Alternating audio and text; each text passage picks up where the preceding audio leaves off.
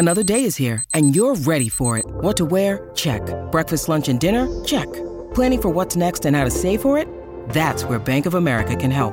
For your financial to-dos, Bank of America has experts ready to help get you closer to your goals. Get started at one of our local financial centers or 24/7 in our mobile banking app. Find a location near you at bankofamerica.com/talktous. What would you like the power to do? Mobile banking requires downloading the app and is only available for select devices. Message and data rates may apply. Bank of America N.A., member FDIC. When you need mealtime inspiration, it's worth shopping Kroger, where you'll find over 30,000 mouth-watering choices that excite your inner foodie. And no matter what tasty choice you make, you'll enjoy our everyday low prices, plus extra ways to save, like digital coupons worth over $600 each week. You can also save up to $1 off per gallon at the pump with fuel points. More savings and more inspiring flavors make shopping Kroger worth it every time. Kroger, fresh for everyone. Fuel restrictions apply. Bustin' Loose Baseball, Episode 3. Grant Paulson, Danny Rouillet, and our producer, Darius Dameron. We're pumped to be back at it. First of 2 episodes this week.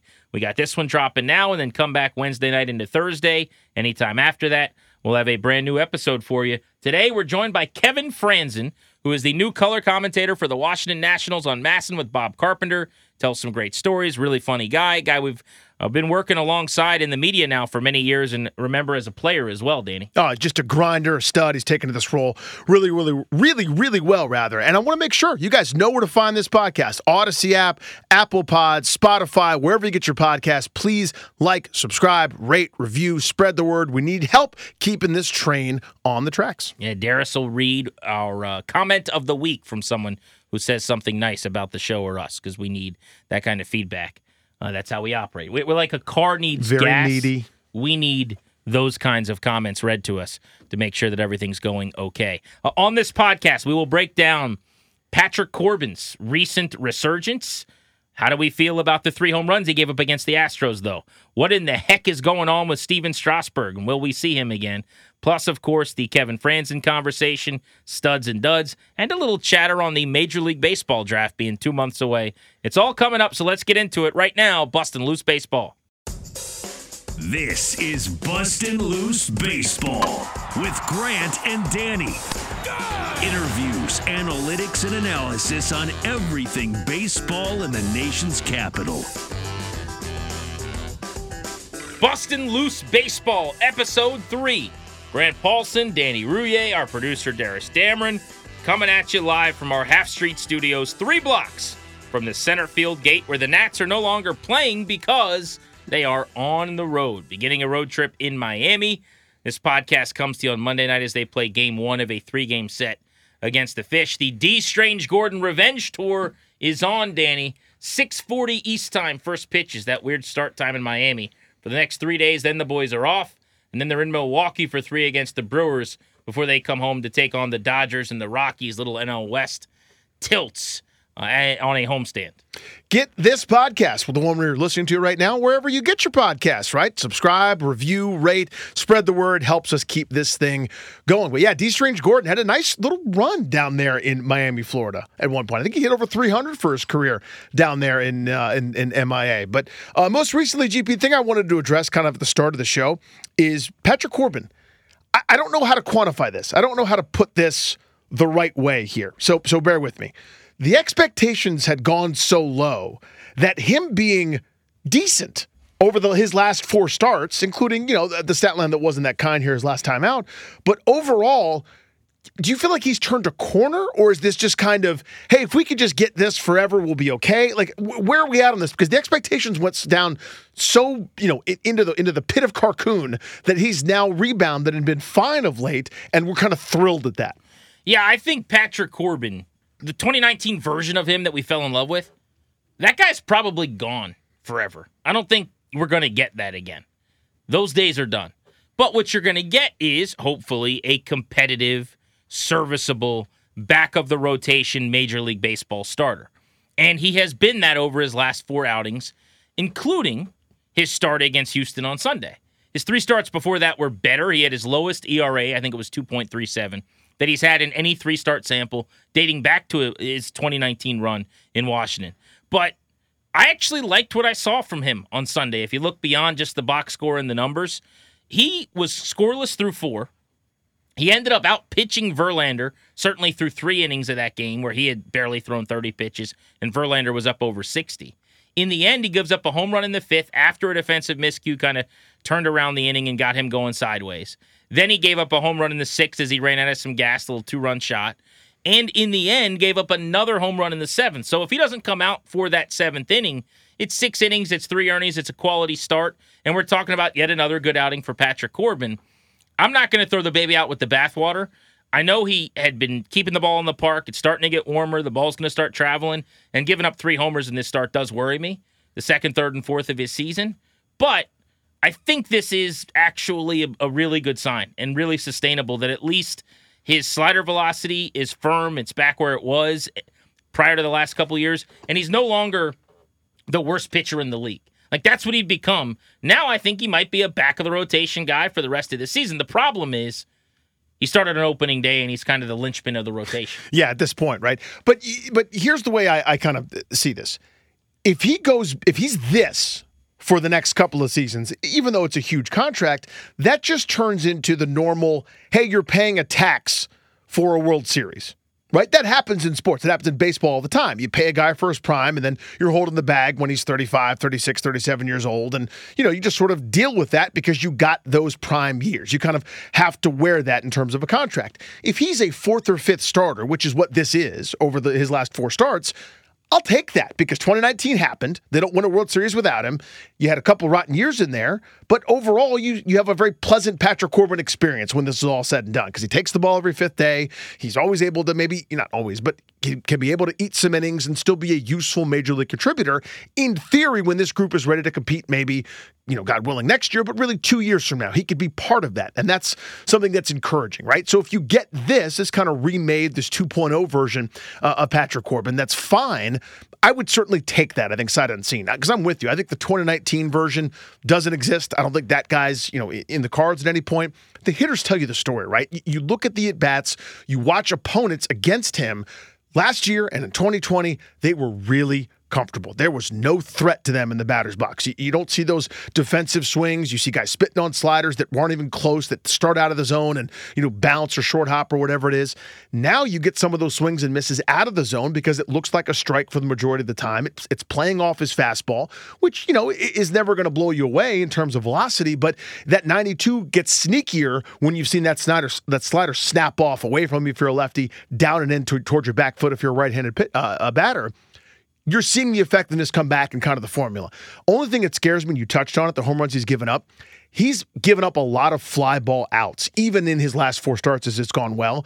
The trend here league-wide. It's that some of these balls are not flying the way they were before, unseasonably cold a couple different places. I mean, here in D.C., it was 40-some degrees in the middle of May a couple different times just last week.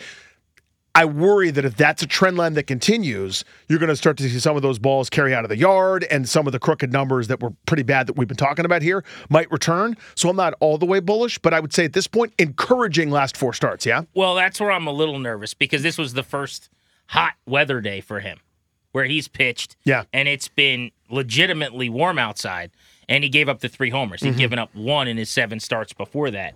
But look, I mean, he gave up more hits than any pitcher in the league in 2020. He gave up more earned runs than anybody in the league last year. Right now, he leads the league in earned runs allowed, again, with 27 through his 8 starts. But he's also one of 5 guys who's pitched 8 innings. He's one of the leaders, probably, I would imagine, in terms of how often he's thrown so far, close to 40 innings, which, he doesn't go as deep as aces do into games, but he's, in the top quarter of the league or so in innings thrown. So I'm not as concerned about him so far leading in earned runs. But I just think he is settled into a place where hopefully he can now be treated as a back-of-the-rotation starter. Yeah. Now, if they spent correctly, like I'd like them to, and they actually went out and acquired a starting pitcher, they traded for another middle-of-the-rotation starter, the types of moves over the years Rizzo has made when he's had the ability to do so financially, then all of a sudden you have Josiah Gray and you have a rotation a year from now with him and Cavalli and, say, 2 veterans that they brought in here, and Corbin's your 5th starter. I'm leaving Strasburg out because I have no idea what's going on with him. And we need to talk about that. We'll talk about him in a second. But at that point, that's a rotation I can figure out. I can get behind. Corbin as a 5th starter, good enough to go 6 innings, 2 runs anytime out. Probably not going to. Probably going to go 5 innings, 5 runs a lot. I can deal with that. The problem is when the dude starts on opening day, when he's supposed to be, for lack of a better term, he's not an ace, but the ace of your staff. And Gray has been better, and Fetty is, while inconsistent, had moments where maybe he's a guy in a big spot you'd rather start than Patrick Corbin. So let's say he's been their number 3 starter ahead of Yohan Adon, way inconsistent, and whoever their 5th guy is, Sanchez, Josh Rogers or yeah. Aaron Sanchez or whatever. But right now, I think, he's at least settling into, I can write his name down and not expect it to be embarrassing for him. Which for a while, it was kind of cringy. It was like, I feel bad for this guy. Every 5th day, he's got to go out there, stand all alone on the mound, get rocked, and then come back knowing he's going to do it again in 5 days. Like, that is a lonely feeling. Conversation you and I were having a month ago was, can you keep trotting this dude out there every 5th day and still claim that you're trying to do all the right things as an organization? And let me say this. I don't think I told you this. So we were talking about this on the air at one point, and I got a text from someone who's in the Nats front office. And they said, hey, I'm not trying to gas you up or tell you that Patrick Corbin is, making the All-Star team. But they said, look at some of these peripherals. He's been a lot better than his numbers would show this year. And at that time, they were talking about fielding independent pitching, which is like the part of the ERA you control, not the defense behind you. And he's had terrible defense behind him. So that is true, by the way. It's astounding the number of errors in his starts. Under his watch, right? Mm-hmm. So right now, this second, his ERA is 6.2. His FIP is 4.2. Just 2 runs difference casually. That's a pretty major thing, yeah. If he had a 4.2 ERA, the conversation about him is really, really different. He'd be leading the team, and we'd be doing spin kicks at this point. So, yeah, I guess here's the parallel it reminds me of. In 2012, Gio was sort of by default your number 2 because Steven Strasburg was all about him, but Gio's the guy that was going to get the ball to start game 1 of the playoffs and then start game 5 as well. He was your 20-game winner. He was your Cy Young candidate. The Gio a few years later was not that guy. He was a guy that was going to frustrate you, walk the yard, hang by the edge of a rope and or on a tightrope rather, and throw changeups and sliders and all sorts of things and barely get out of innings or go 5 innings with 130 pitches. But he's still a major league serviceable starter, right? Towards the end of the rotation. If you think of him as your number 2, you're going to be dramatically disappointed. If we get that kind of deal from Corbin over the next couple of seasons, I'll ultimately say, hey, it was a success. This was just kind of paying the tax. But we got to talk about Strasburg. Because when you mention your future plan, I think everybody did the exact same thing. You go, okay, I could see that with Cavalli, maybe Cole Henry. And he comes up and he's real. 1 veteran starter, et cetera.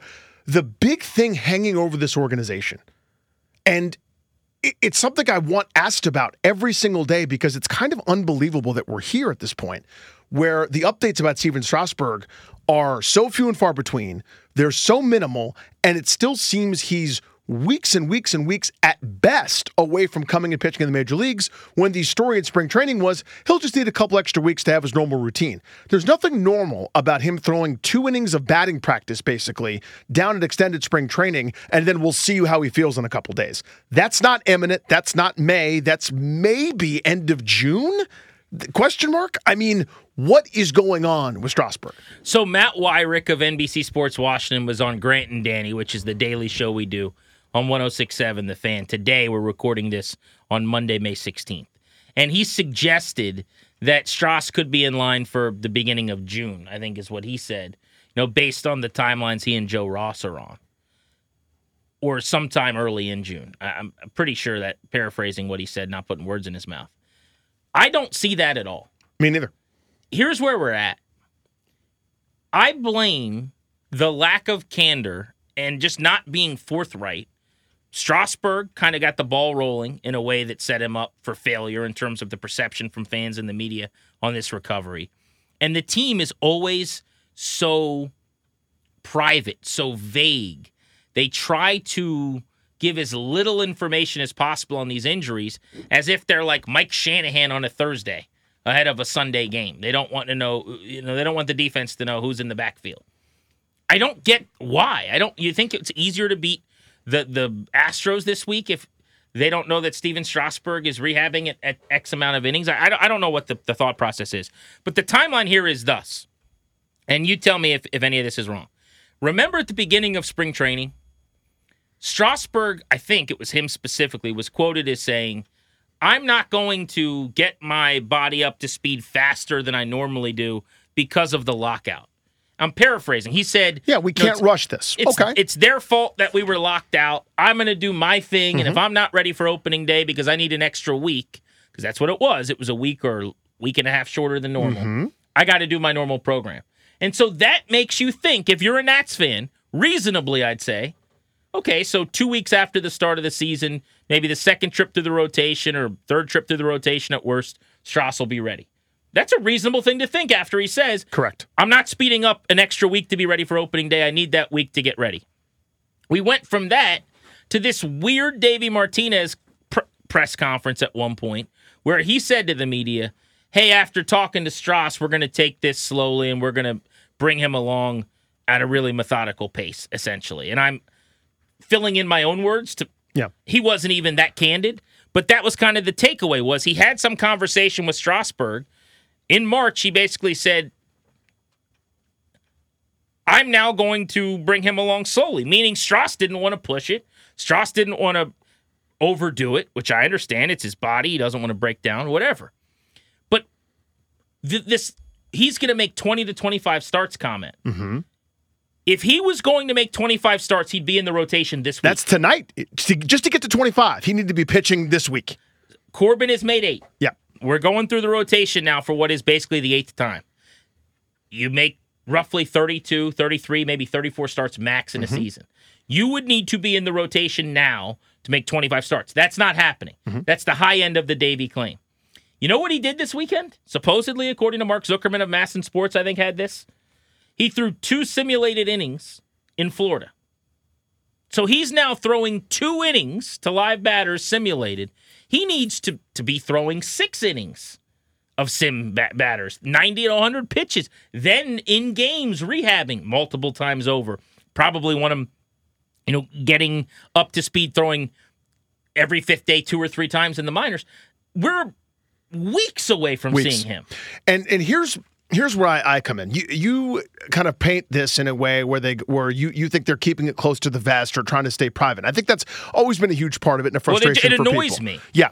For me, I think it's mistakes. I think it's misevaluation in a lot of cases. Now, I'm sure there's some where it is trying to keep it close to the vest, and I think it's some kind of combination therein. But to me, the worst thing that can happen, regardless of where this falls out, is an expectation that isn't met. We're just sitting here waiting for information. We're just waiting for the nugget. We're waiting for the info. If David Martinez, Mike Rizzo, Steven Strasburg, whoever, whatever, basically go, hey, July is our target. And we're not in July yet, nobody's pissed off. Right? If they said we need to take this slow because the track record of this injury is not very good, this surgery, we have not had guys bounce back, our best medical practice here is to take this incredibly slowly, try to build him up, not rush him back. We've got him for 5 more seasons. We need to make damn sure that he is ready to go and he is Steven Strasburg again. Because we're not going anywhere without that $35 million for the next 5 years on our payroll doing what he's paid to do. Nobody's mad right now, I don't think. But because I need 2 extra weeks. And here we are, 8 turns of the rotation through, basically 8 weeks into this thing, rapidly approaching to June, and he ain't close. That's when people like me and you, and I think a lot of fans, get really frustrated by that, right? Well, to me, there's nothing worse. I'm sorry to cut you off. To me, there's nothing worse you can do to a fan base and people that follow your team closely than to set an expectation and not meet it. I think that's always just the worst thing to do, and they seem to do that with injuries an awful lot. This is what they've done for years with injuries. And they do so many things well, and I give them credit for all those 100%. things. I think they're one of the best-run organizations, not only in D.C., but in baseball and some of the things that they do. But one of the things that they do poorly is injuries and returning players to health and keeping them healthy. And on top of that, just disseminating injury information. If a guy gets hurt in-game, you can just bet on it that you're getting nothing during that game as to what was going on. Specific to Strasburg right now, though, to your point, don't tell me, and this is Strauss more than the team, but when he came out and did I need that week basically to be ready, that makes you think we're seeing this guy in early April. Yes. That sets you up for failure from a fan standpoint. Fans expect something that then doesn't happen. So even if all along he knew and the team knew, he's not pitching in April. He's not pitching in May. He might not pitch in early to mid-June, let's say, hypothetically. Just say that. Yeah. Because when the fans get angry, They start asking the media. The media's job as a conduit to the fans and the team is to then ask those questions. It's a pain in the ass for the ball club. So I don't understand why, even, let's say selfishly from their own perspective, they want to deal with it. Because you'll get a column from somebody who's going to bash, like the Where is Steven Strasburg column. You'll get radio segments from us. And by and large, they don't care about that stuff. But it's unnecessary. There's going to be enough times where you're going to deal with stuff. It's aggravation that they don't need. Yeah, I'm with you. I don't understand why they've been so vague on this. And if they just came out and said he's going to be back, hopefully right before the All-Star break, or let's revisit this again in June.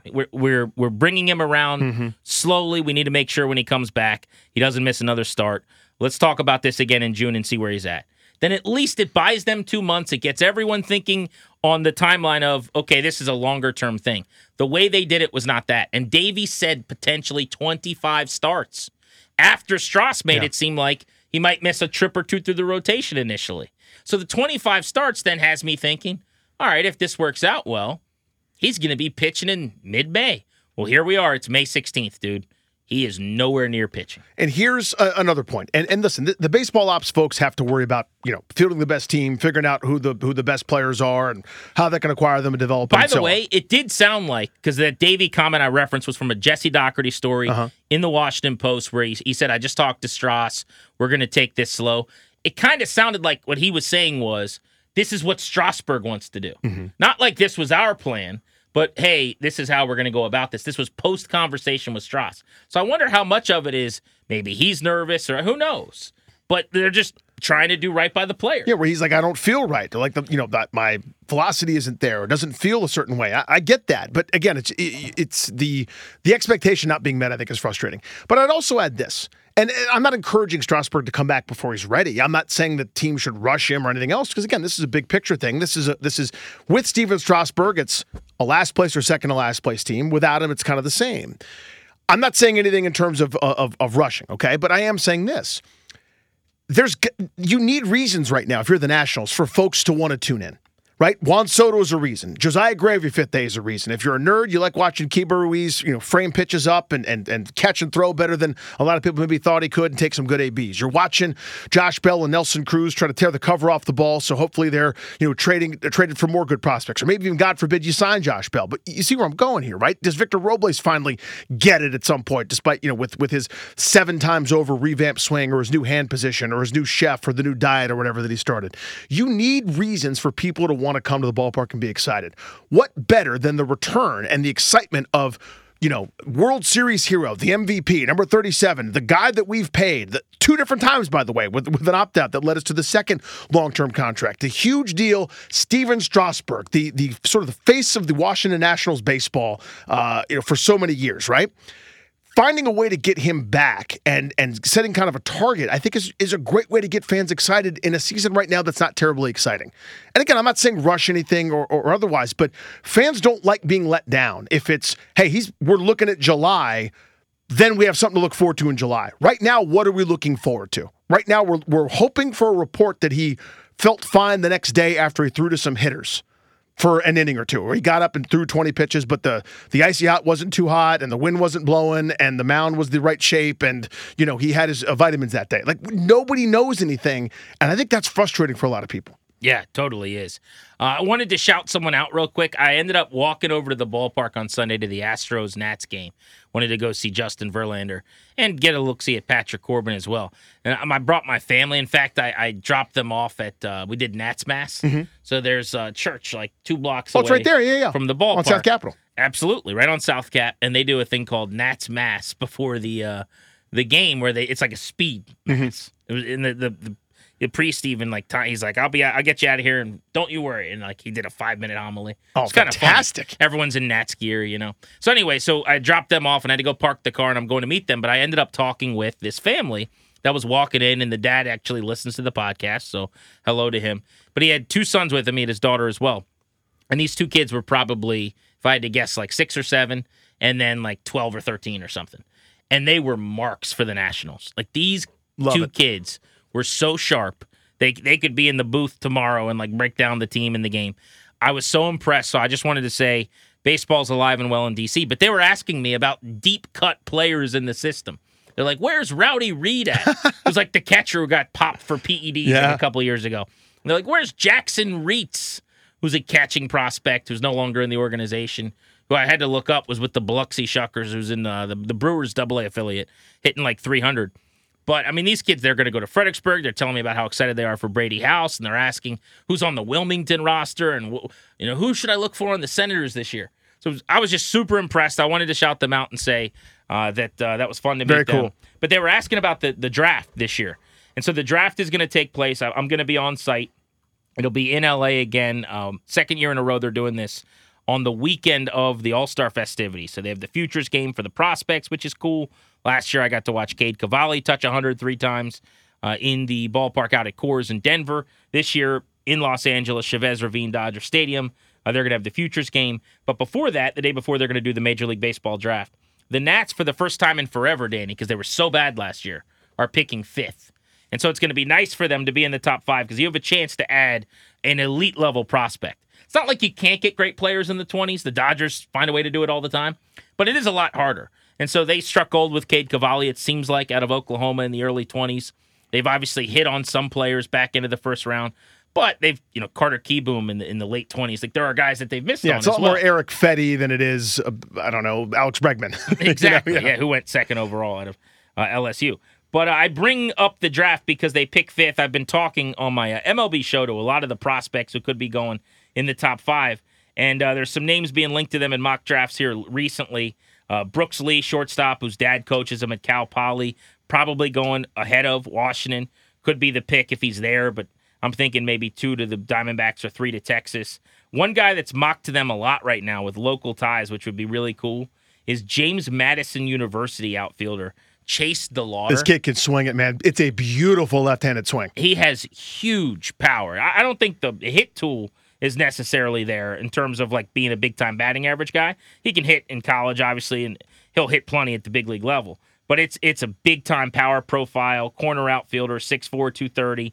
So I could see them drafting either him or another college bat. I'll say that where they're drafting, college arms are not going to be really coming off the board in the middle of the top 10 this year. Not a great pitching year, right? Up at the top? Not even a little bit. A lot of injuries. A lot of guys have missed the season. I mean, there might be no college arms in the top 10 at all this year. Crazy. Which would be stunning. So you could go high school athlete, but I get the sense they want to add a prospect to this system that can move quickly with a little bit less risk. And they went the high school bat way with Brady House last year. Mm-hmm. So it might make some sense to kind of layer somebody that could get there at the same time as him. A couple of years from now, House could graduate in like 24, and maybe the college bat you draft this year, whether that's, Brooks Lee. My favorite hitter in the country is a guy named Jacob Berry from LSU, but I don't think he has a defensive position. He's basically a DH. Plays hitter. He's the best bat in the nation. He's at LSU. He transferred from Arizona. But yeah, I'm not sure what defensive position he'll play at an average level in the big leagues. But they draft 5th this year. Big opportunity for them. We'll be talking a lot about the draft as we get closer. We're still not quite, but about 2 months away at this point. Yeah, and guys will rise and fall. You'll have, national showcases, whether that's College World Series or regionals, or plenty of opportunities for scouts to, get eyeballs on some of these guys. And there's some gaudy stats being put up in college baseball this year. There was a, kind of a short period, I would say, where, they changed the bats from my era, certainly, for safety purposes, and they perform more like wood, and now they're kind of eking back towards some of the big pop. Were you pre-BB Core? Yeah. So our stuff was dangerous, man. They were the -5s, and you get jam shot, you hit one 370. But it's different now, right? And you're starting to see some of these guys adjust and some of the trickle downs. It's like anything with the NFL, college sports, and otherwise. You're starting to see some of the philosophies take hold, where some of these dudes are hitting nukes, and you've got a bunch of guys in the high teens and 20 homers through 35 or 40 team games. It's been pretty exciting. But there are plenty of bats, it seems like, in this year's draft. All right, we told you we'd have Kevin Frandsen on today. He is the brand new color commentator in his first year with the team, working alongside Bob Carpenter for Masson, longtime friend of ours. So let's get to it. The really good-looking and really handsome, poofy-haired Kevin Frandsen on Bustin' Loose Baseball. See you later. And we're joined now by Kevin Frandsen, who is the color commentator on Masson, game in and game out for the Washington Nationals in year one. Franny, thanks for hopping on the pod with us. How are you, buddy? Well, I'm just catching the Rays here in Miami Beach. I got margaritas and pina coladas in hand. No, I'm kidding. I'm good. You guys good? Always good, man. You're really good at this, dude. And I'm not saying it because we've always liked you and you're on with us. No, it's just because I'm on right now. Yeah. But that's part of it. No, but seriously, man, you're really good at this. When did you know that you could do it at a high level in terms of taking your playing career, which was so successful for basically a decade in the show, finding a way to turn yourself into a really good broadcaster? And I know you work at it because you work at everything you do. When did you kind of know you could do it? Honestly, I still don't know I could do it because I just the way I look at it is this is my passion. Like I was always passionate about baseball. So why should it be any different than my everyday life as far as the way I looked at it? So that's the way, I mean, it's not like I don't know if it's work, right? Like when you get down to it, because for me, I'm just being myself, and that is the ultimate. When you're a broadcaster, if you could be yourself the most, you're going to be honest, you're going to be passionate, you're going to be energetic, you're going to do all that stuff. So I don't know. I feel like I still got so much work to do when it comes to it, but I don't have work to do because it's just me, if that makes sense. You were a Philly and you broadcasted there. You were a Nat and you broadcasted here. And for years in that booth, I'd imagine there's like there's a feeling like you're one of the guys. You want them to succeed. Now you come here and it's the same kind of thing for the Nats. How difficult has that transition been? How weird has it been for you? Obviously, they haven't played the Phils yet, but I'm just curious. Like FP, when he came here, he was not a Nats guy, really, and then he was kind of like Mr. National. Years later, it was just kind of part of the fabric. You can't fake that. That doesn't happen overnight. So, like, how has that transition gone? And just take me inside that mindset a little bit. It's getting better. Not being allowed to go down to spring training and meet the guys there, I think that was tough because we weren't traveling at the time and not meeting the guys, and so you kind of get put in a little bit of a shell. With that being said, my time with the Phillies, like I'm so close with so many of those guys over there. That's not gonna change. People want a rivalry from me. It's not gonna happen. I'm sorry. I had too many close relationships over there. Player side, coaching side, obviously the broadcasting side. But, you reverse it and you go to the national side and, there's certain people here that I've known for quite a while. And so it's very easy to be comfortable around them. But with the players, I think it's still that burdening. It's still that burden on me that I don't know them yet. I don't have the full on passion yet for each individual because I don't know each individual. And that is the God's honest truth. Like it gives me anxiety not knowing the guys, like when in spring training, that's where you meet all of them. And, again, not being able to be down there and meet them and be around them, talk to them. I think that hurt. But at the same time, I'm making up for lost time right now. Just trying to make sure that, I'm very honest on air. I'm not, for those national fans that want me to be a homer, I'm not Homer. Can't do it. I got to be honest. And if someone's not playing well, you got to say it. I think that's probably the difference between, a lot of the home broadcasters and myself. I learned in Philly. And if you're not honest, you're a fake. And I feel like that's what I'm bringing here. So there's a million ways to scratch the itch, right? I mean, you mentioned your passion for the game. That's obvious that it comes through. It comes through both in the fact that with your playing career and now talking about the game. But some guys manifest that in different ways when it comes to teaching the game, for example. I know you coached some ball a little bit as well. Was that ever something that you thought you might want to do? I mean, just, grinding it out in Mobile, Alabama with a giant tennis skull in and watching every AB? Like, was that ever on the table? You didn't want to? Yeah, not really. If I did, I would manage, but that would be about it. Both my parents growing up, they were coaches and teachers, coaches, however you want to describe it. But my dad, a basketball coach my entire life, loved every bit of watching him do what he was passionate about. But I just saw how much the grind, it hurt on him. And it's such a different world in the professional world, right? I got a few offers to be a college head coach and turn those down because I just didn't want to do the recruiting part. I just don't want to lie to kids because I feel like that's what you have to do these days to get them to come to your school. So, I mean, a little bit of me pulled me that way, but at the end of the day, like, I wanted to talk about it. Like, we're in a world right now, like, of baseball where there's no in between, right? There's either, man, this game's completely changed, or man, this is the greatest game ever. And it's like, sometimes you just need the middle and to be able to mend it, like we talk about with the analytics and the old school thought process. Like, can you mend it? Can you blend it together? That's my goal, because I enjoy the old school way. I don't enjoy all of it, but I also enjoy some of the analytical stuff, because it's all analytics is information, right? Or facts. And so now it's like, okay, this is just kind of where I want to go. So when it comes down to it, did I want to coach, manage, or all that stuff? Like, yeah, but not like I wouldn't be 2 feet in on it. And for this is easy to do, because it's just talking about your passion every day. And, I think that it just makes it an easy transition or an easy choice. When you mentioned weighted runs created plus in like your fourth broadcast, I said, me and Franny are going to be all right. We're going to be guys. Right, we're in. I already knew we were going to be guys, but then I really, really knew it. I want to go. You just got to ease it in. Yeah, you just exactly. got to ease it in, though. But can't especially, throw it right down. Honestly, I mean, and I'm not doing a bit, and I'm not knocking anybody. Like, you and FP are tight. We got great relationships with him. And I just mean in general, Bob's all-timer, Hall of Fame, just best the guy there is. But, like, that's the first time that's been mentioned on a broadcast in this town, probably.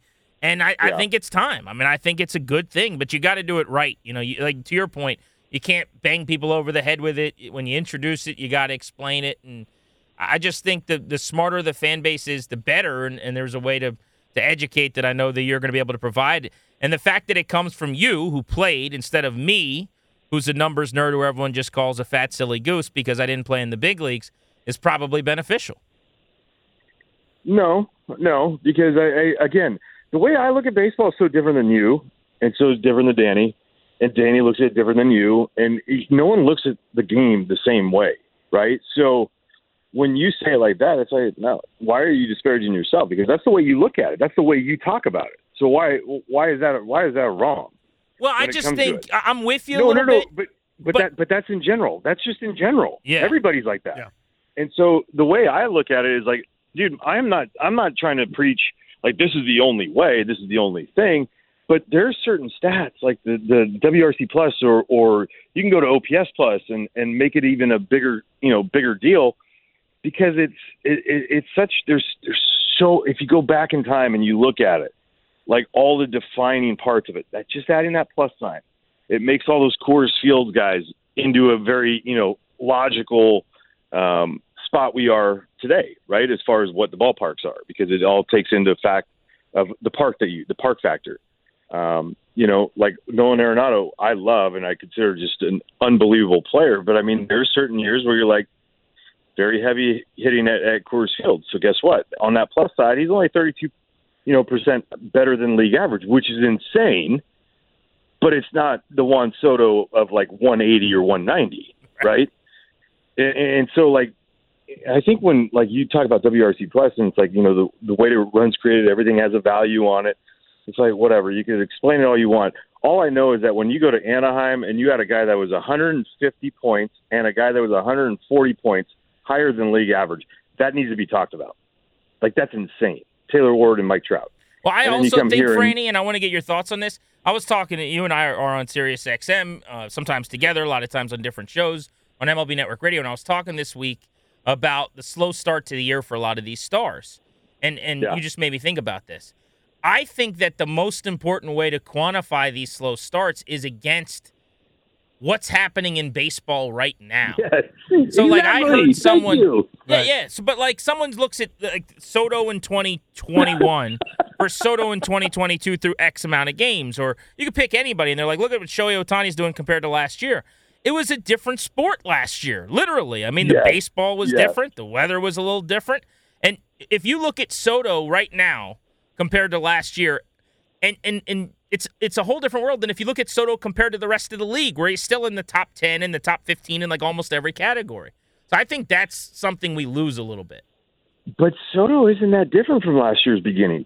Well, yeah, he's probably not the best example, but everyone acts like he's down. No. But like But this is the craziest thing is like I was having this conversation with someone 2 days ago, and I was saying they're like, "Well, what's the problem with Juan Soto?" I'm like, "What's the problem with Juan Soto?" I'm like, "Damn, to struggle and have like a 900 OPS, that would be awesome." Can you imagine that? Seriously though, like take it in the context of the whole thing. Like he is technically struggling, and he's got a 900 OPS. That's ridiculous. And then you look at what he is above league average on weighted runs created plus, and you're like, dude, he's like 50 points higher than everybody. Or than league average. What is it? 684 is the league average OPS right now, and he's at 900. Come on, really? I mean, that's the craziest thing. Now there are certain things that you look at that you're going, whoa. His, 2 or 3, a couple hits that he has with runners in scoring position. He's only like 2 for 25, 2 for 26. It's crazy. He's 0 for 4 with bases loaded. That's the part that's concerning when you like dig, deep into it. What were we looking at last week, overall, Danny? I think his chase rate was 100th percentile like the last couple of years, and it's 90th now. And everyone's like, man, he's chasing a lot. It's like he chases less than all but like 10 out of every 100 players. It's his impossible standard. So exactly. It's so good. Yeah. Well, that's the part. That's the part, like, it where you could take all the numbers out and all that stuff and just, like, this is what I would tell people and just be in general, just enjoy it. Don't take it for granted what you're seeing. Don't dig too deep with him because he's going to do what he's going to do. I got blasted a couple of years ago in the Bay Area because I told fans, because every loss they had with Kevin Durant and Steph, it was like, oh my God, this is the end of the world. It's like, guys, seriously, don't ever take this team, this time frame that we're in for granted. Enjoy it. Don't dissect it, right? Because the moment you dissect it, you take something for granted, truly. And I feel like the moment you dissect like Juan Soto, and that's our job to do, I get it, but you're going to take him for granted. The dude's special. Every name you put up there is like a Hall of Famer that you're like, wait, not Roger, but Rogers, Hornsby, Jimmy Fox, Ted Williams, Mickey Mantle, and you're going like, what the hell are we? What are we doing? What are we doing? Like he just sit back and relax and enjoy it, and that's the beauty of that guy, right? And the fact that he's chasing more than ever, and it's like every year combined in my life is what I got. I was like probably like 5 percentile in that, and he's like 90. It's like trying to get up to him. It's insane. So this is a big old sweaty preamble coming at you for this question, all right? So bear with me. Okay. So I think it was maybe like a couple years ago. I remember this back and forth you had on the Twitterverse with some like, never played beyond high school, but like I'm an analytic guy, almost like conning kids and parents out of a huge amount of money, like some hitting guru that's basically like, yeah, chicken wing your front arm and, make it like a water wheel type of thing. And you're like, yeah, that's I guarantee that's how big leaguers do it. That's how Barry Bonds did it, I'm sure. Like the exact opposite, right? And this guy's like arguing with this decade-long big leaguer about like mechanics and stuff. And it got me to thinking, a lot has changed. Like paradigms have shifted. And speaking of the shift or the way guys are pitching in the zone, like, okay, now you're throwing high fastballs. You and me growing up, it was like, anything above the thigh was like a death sentence. Like pitching coaches would lose their mind. So a lot of things have changed. A lot of things are sort of different. What's true still for you? The way you were raised in the game, the way you see the game now, what is a universal truth that you still feel like, hey, this still applies no matter the age, no matter what? Ooh, God, that's a great question. Well, pitching and defense still will always matter, no matter what. But when it comes to hitting, short to it, long through, it's always going to be there. You look at everybody, the thought process of staying on top of the baseball doesn't mean that you're actually going to stay on top of the baseball, but it is a part of the deal. Those will always be truths in this game, and the reason why I say that is these hitting gurus. They think that what Mike Trout does, what Juan Soto does, what Barry Bonds did, they could teach it. And they say, if you can't see it, you can't teach it and you don't know it. It's like, whatever. What they teach is all physical. The biggest thing in baseball is always going to be mental. And what you're able to compartmentalize when you hit, when you study a scouting report, what can you decipher with all that stuff? And Barry Bonds might not have been actually trying to get on top of the baseball when it came down to it, but his mentality was that. And I feel like the mentality part is trying to be stripped away from it. And when you go all to the physical nature of hitting, you're going to create nothing but problems for kids. We don't teach enough in general about how to actually control a barrel. We don't teach enough how to fight in the batter's box. And I'm not talking about physical fight, but like having contingency plans when something is awry. Like everyone talks about like this A-swing stuff, right? Like this is kind of going into what you're asking. Everyone get off your A-swing, every pitch, get off your A-swing. Well, what happens when you don't see the guy? What happens when you don't actually pick up that pitcher well? What are you supposed to do? Get off the A-swing for what? No one talks about that B and C plan that you have to have. I truly believe that we learn playing strikeout. Like I was insane when it came to contact because I grew up 3 years younger than my brother and all his buddies playing strikeout with them, and I had to have contingency plans, man. When you get in the box, you had to find a way to put the ball in play or try to hit a bomb that way against them. So when it comes to truce and all that stuff, the mental side of the game as far as hitting is still so much. I mean, I don't even know what the number is on it. As percentages, it's still so high though. And I think with those hitting gurus, those internet guys that want to fight back and say that all big leaguers or all guys that played pro ball or whatever, they don't know crap from what it is. Like, yes, we do, because we've had to grind it through. We've had to do maybe what you've done in your life as far as a job and grinding your mind, but that was our life. Trying to perfect something that you're not going to perfect. But that part has never changed to me, is the mental side and the fact that the physical is being taught way more, and putting them in poor spots. I think parents are really doing their kids a disservice when it comes to that. Franny, I want to go back to something you said to round things out here, because it's something that I definitely agree with, and it's a stylistic thing, right? Everyone does it a little bit different. But you talked about not wanting to be a homer, and that it's important to you if you see something, say something, right? For lack of a better phrase. Good slogan. I'll write that down. Yeah, I love that. It resonates with me. Obviously, some people want their homer on their call, whatever, but just go more into your philosophy on that, how you crafted that, and kind of how that shows itself. Because it's only more natural, right? The longer you're here, 10, 12 years from now, it's going to get, you're in deeper and deeper with the ball club, I suppose. But just kind of go through that thought process. Well, I think a little bit of it is doing the MLB Network radio stuff and being what we would quote unquote call national guy, right? When it comes to that, and I feel like if I become so ingrained in defending everything the Nationals do, then I lose sight of what's going on in Major League Baseball.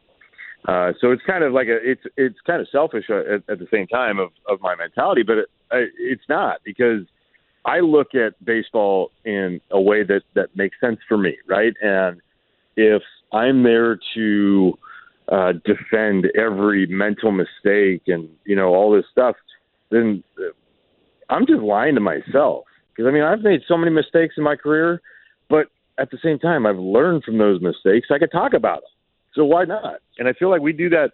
We get in such a homer way on the analyst side that you're not truthful. People don't really learn from what you're saying if you're constantly defending. So that's why you're not going to hear me completely bash the other team. You're going to hear a lot about the other team, because I feel like I'm also an ambassador of the game, right? As far as talking about it. And when they come, like the Astros come into town and we can't talk about Yordan Alvarez, are you kidding me? That dude's insane. Jose Altuve, the guy's one of the most incredible hitters that we've had in our time. And we can't, we gotta continue our way. So if guys on a team don't like it, they can take it up with me. I'll let them do that with it, whatever they want. I don't care. I really don't. I grew up, in the Bay Area. There's a certain way with Krugenkype, but I grew up in the broadcasting world calling baseball games in Philadelphia, where if I was not honest about what I saw and what I truly felt, people called you out on it, and they knew that you weren't being real with them. And I don't like people thinking that I'm not real with them. So I'm just going to say it how it is. And if they don't like it, they don't like it. And if the players don't like it, they can come talk to me because I'm going to be down there on the field every day. But at the same time, I'm be ready to go because I'm going to defend myself on what I said because it's what I saw.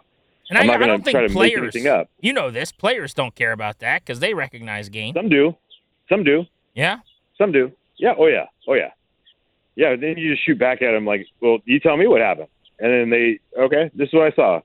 And if you're there and you're up front, you're able to put yourself in front of everybody. That's why, like, getting the job and not being in spring training, like, gave me the biggest anxiety ever is because you're talking about these guys now and you've never met them, you know? And so I just, again, knowing that I'm going to be honest, like, they're not going to like everything that you say. That's fine. It's fine. They don't have to. But, again, I see the game in the way I see it. Doesn't mean that it is, the end-all, be-all with me. So, again, some players don't like it. Some players don't even care. Some players don't hear. At the end of the day, I'm going to show respect to them because, I mean, they're unbelievable. This group, this crop of players that we have, this generation of players we have, is insanely talented. And so that needs to be brought up as well. And it's going to be both sides. You're going to get it visiting at home. Love it, dude. Awesome with us, man. Continued success to you, my friend. It's been really cool to see you take to the role. Thanks, buddy. Appreciate it. Thanks, guys. And your hair looks really good and poofy, too, by the way. Ooh, yeah, too poofy. You think so? When humidity, yeah, a little bit. The quaff isn't as great, you know? And Miami's not going to be kind. It's not going to help you. It's not going to help you. Trust me, it'll look delicious. Well, I can't wait to eat it up at 6:40 East time when I turn on my TV. I love it. Thanks, bro. See you, bro. No problem, guys. Thank you. Bang, zoom. Kevin Frandsen's the man, isn't Mensch. Just a mensch. What a sweetheart. He's a good dude. All right, let's give you a stud and a dud. We'll welcome in Darius as we go round the horn here. We pick a Nat that we really liked this week and someone who disappointed us a bit. Danny, why don't you get it started? Who's your stud of the week? Now, the overall numbers aren't too gaudy, but I will say Nelson Cruz, better at bats lately, starting to swing it okay, hits in 7 of his last 9 games. Again, the overall average is still sub-Mendoza line, but a couple homers mixed in there. He's starting to drive the ball a little bit, seems to be seeing it better. Hopefully just stops beating the ball into the ground, softly to the left side of the infield. We've seen him do that about 100 or 200 times, numbers approximate here through the course of the season, but starting to pick up business a little bit. Nelson Cruz, stud of the week. My stud of the week, I'm actually going to go a little off-brand. I'm going to go with Josh Rogers. He's been pulled out of the starting lineup. He's not been starting for the Nats, but since he's been in the bullpen, he's been pretty decent. He made 2 appearances this past week. He even notched a win against Houston on Saturday. So I'm going to go with Josh Rogers as my stud of the week. And if I may, Darius, and I don't know what you think about this, I kind of thought he got screwed a little bit when he didn't get to keep starting. I know he didn't pitch great, but he had the one really good start. He got like 3 chances and he was out. And then Sanchez, and he's been up and down as well, but he's had a much longer leash. So it wasn't like Josh Rogers got much of an opportunity. Right, I agree. And we, when do we have him on the show? Right after his pretty good start early in the season. Yeah, it was after his great start against Atlanta. Yeah, we had him on the show after that. And I remember you saying, hope he keeps starting, man. and here we are. He's not starting. But you got one more after that? But I agree. Yeah, he definitely didn't get the opportunity I thought he should have gotten after that. Yeah, sometimes just based on how you came into the organization or, what the plans were for you, where you drafted, how much are you getting paid. And it's not always based on just how you've been performing. But if he had thrown well, I will say the Nats probably would have kept him in the rotation. But the least certainly not as long as what Aaron Sanchez, a former Rookie of the Year candidate who had a terrific year in the American League at one point, is getting. My stud of the week, I'll go Juan Soto. 6 games this week, 22 at-bats. Just a 273 average, so nothing to write home about, although averages are down all around baseball. Something to keep in mind. But he's got a 1021 OPS. He's got 2 homers, doubled 2 times, 4 extra base hits, starting to drive the ball a little more, walked more than he struck out, only 3 strikeouts this week in those 6 games. So he did Juan Soto things. That was a little bit more of what we're looking for. Couple balls off the fence, 2 went over the fence. He is really close, I think, to going on a big-time tear. And so I'll say Juan Soto is my stud of the week. Duds, let's start with you, Darius. Well, I mean, when you're struggling as a team, one thing you can't do is have errors. And unfortunately, this past week, my dud of the week, Maikel Franco had 2 errors in each of the first 2 games of that New York Mets series. He has 6 errors so far on the season. He only batted 182 with 5 strikeouts through this past homestand. I'm going with Maikel Franco as my dud of the week.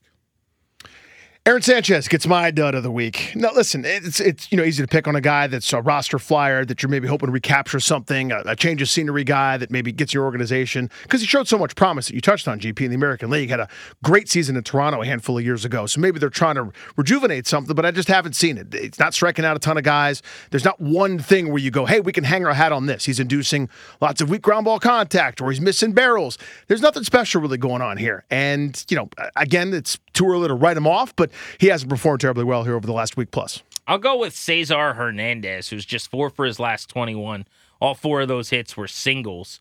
And that's kind of been the theme for him this year. Even when he has been going good with his average at the plate, it's been a lot of base hits, not a whole lot of power or run production from him. And they told him, we don't need you to hit home runs, we need you to get on base. But, 510 OPS this week and nothing for extra bases, a 320 on base, a 190 slug that's even with the batting average. I'd like to see him drive the ball just a little bit more and give you a little bit more than he did this past week at the plate, especially hitting leadoff. So with that in mind, our studs and our duds, let's get to one more stud, which is someone, Darius, who said something nice about us. Who left a comment? Shout them out. What do we got? Yeah, we had a couple of great comments last week, so we thank you for those. Keep those coming. This week we got at MJ Good for 3, and he says, love the pod. The baseball content that is missing from sports radio, I found here. Great job, great interviews, but he did have a but. Here. Oh, no. Oh, no. What? Is it a big butt or a little butt? It looks like a little butt. If this butt walked past you, would you try to take a peek at the butt or no? That's inappropriate, Grant. I don't know if we can mention that here. What we do here. We will move That's on. not something we do. But G&D's stance on robo-umps is currently a ways off for me. How dare you, sir? Give me time. The technology is not good enough for my liking quite yet. All right, you've had time. You have to agree with everything we say. That's the rule. Everything. All the things. You can't just like the podcast and disagree with some of our points. You have to agree with all of our points. But not really. Thank you very much for listening and for the nice comment. And thank all of you for listening to this particular episode number 3 of the podcast. We are back in just a couple of days. Most important thing to make this all work is to keep spreading the word. Let your buddies know that are Nats fans. Please send them a link and stick with us because we're going to try to keep growing this thing. Absolutely. Odyssey app, Apple Pods, Spotify, wherever you get your pods. Bustin' Loose Baseball. There's a little apostrophe after that N. Don't forget the sky comma, as Gary Goldman likes to refer to it. So keep spreading the word. Leave us all the nice ratings and reviews and those good things. Helps us. Big thanks to Darius, who had to do more work than normal on this particular podcast. I would even, dare I say, twice as much work. You guys should have heard the first version we did of this thing. It was way better. But Darius, good job, as always. We appreciate you. And thanks to Kevin Frandsen for joining us. That'll do it for now. Bustin' Loose Baseball. Go Nats. We'll talk to you again on a Wednesday night.